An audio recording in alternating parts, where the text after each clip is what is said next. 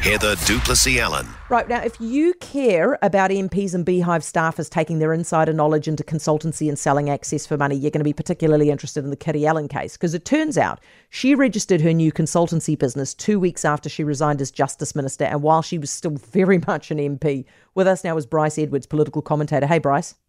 Hi, Heather. The irony is she was also the minister who launched the inquiry into lobbying, right?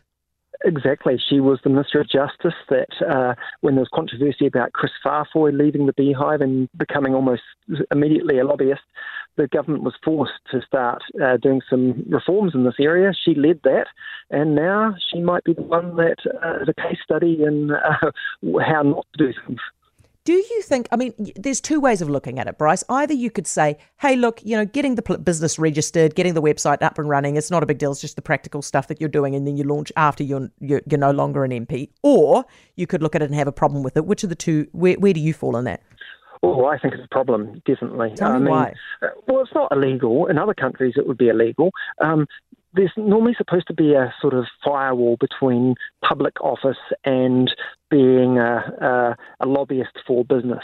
Those things are supposed to be quite separate, because we're seeing throughout the world at the moment there's a growing power of lobbying and its ability to get business special deals through government. So they're seeing that there needs to be rules to stop politicians just going from one camp into another, i.e. from the Beehive into a lobbying consultancy business and taking all those networks, insider knowledge, and leveraging it for those business interests.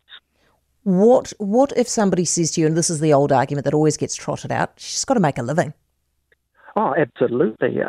And traditionally, I guess MPs go out into just ordinary jobs when they finish Parliament. But like real estate jobs. Or something? Perhaps, yeah, exactly, or teaching, or being a lawyer. But instead, these people are actually leveraging their privileged information and networks. And on her website, Kiri Allan is, really, showing that she's talking about being a cabinet minister and her extensive networks from government and so forth. And that's her marketing pitch. Yeah. So she wants to make money out of her public service. All right, Bryce, thank you for talking us through it. Bryce Edwards, political commentator. For more from Heather Duplessis-Allen Drive, listen live to News Talk ZB from 4 p.m. weekdays or follow the podcast on iHeartRadio.